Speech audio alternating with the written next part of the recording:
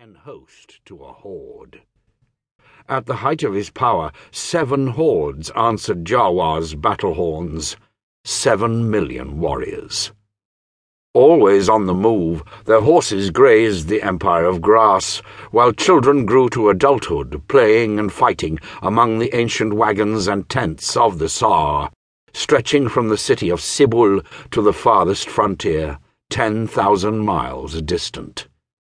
It was an empire so vast that teams of horses and riders, never stopping their gallop, would take a full turning of the moon and a half again to ride from the capital to the frontier, twice that from one border to the other.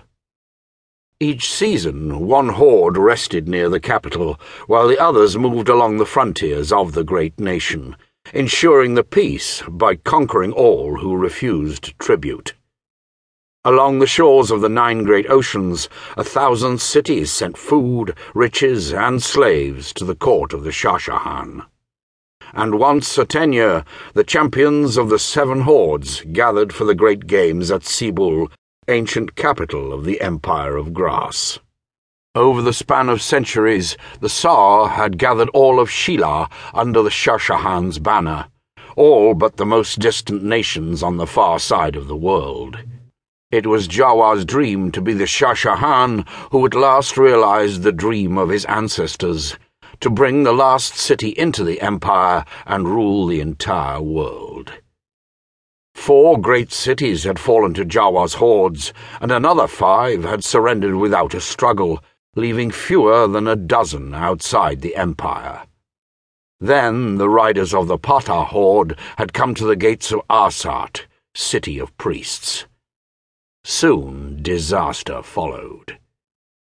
Jawa steeled himself against the sounds of agony that carried through the twilight. The cries were of his people as they were led to the feasting pits. From what those few able to escape had said, the captives who were quickly slaughtered were perhaps the fortunate ones, along with those who had fallen in battle. The invaders, it was said, could capture the souls of the dying to keep them as playthings, tormenting them for eternity as the shades of the slain were denied their final place among their ancestors, riding in the ranks of the heavenly horde. Jawa looked down upon the ancient home of his people from his vantage atop the plateau. Here, less than a half-day's ride from Sibul, the ragged remnants of his once mighty army camped. Even in this, the darkest hour of the Empire of Grass, the presence of the Shah Jahan caused his warriors to stand tall, throw back their heads, and look toward the distant enemy with contempt.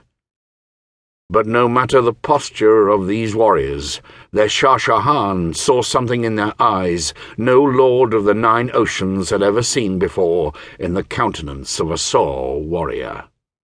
Fear. Jawa sighed and turned without words to return to his tent. Knowing full well that no choice was left, still he hated to face the alien. Pausing before his own tent, Jawa said, "Kaba, I have no faith in this priest from another world." He spit the word. Kaba nodded, his scales grey from years of the hard life on horseback and from serving his Shah Jahan. "I know you have doubts, my lord, but your cup-bearer and your lawmaster concur. We have no choice." "There is always a choice," whispered Jawa. "We can choose to die like warriors." Softly, Kaba reached out and touched Jawa on the arm, a familiarity that would have brought instant death to any other warrior of the Tsar. "Old friend," he said softly, "this priest offers our children haven. We can fight and die, and let bitter winds sing away the memory of the Tsar. There will be no one left to chant remembrance to the heavenly horde of our valor, while fiends eat our flesh. Or we may send our remaining females and the young males to safety. Is there another choice? But he is not like us.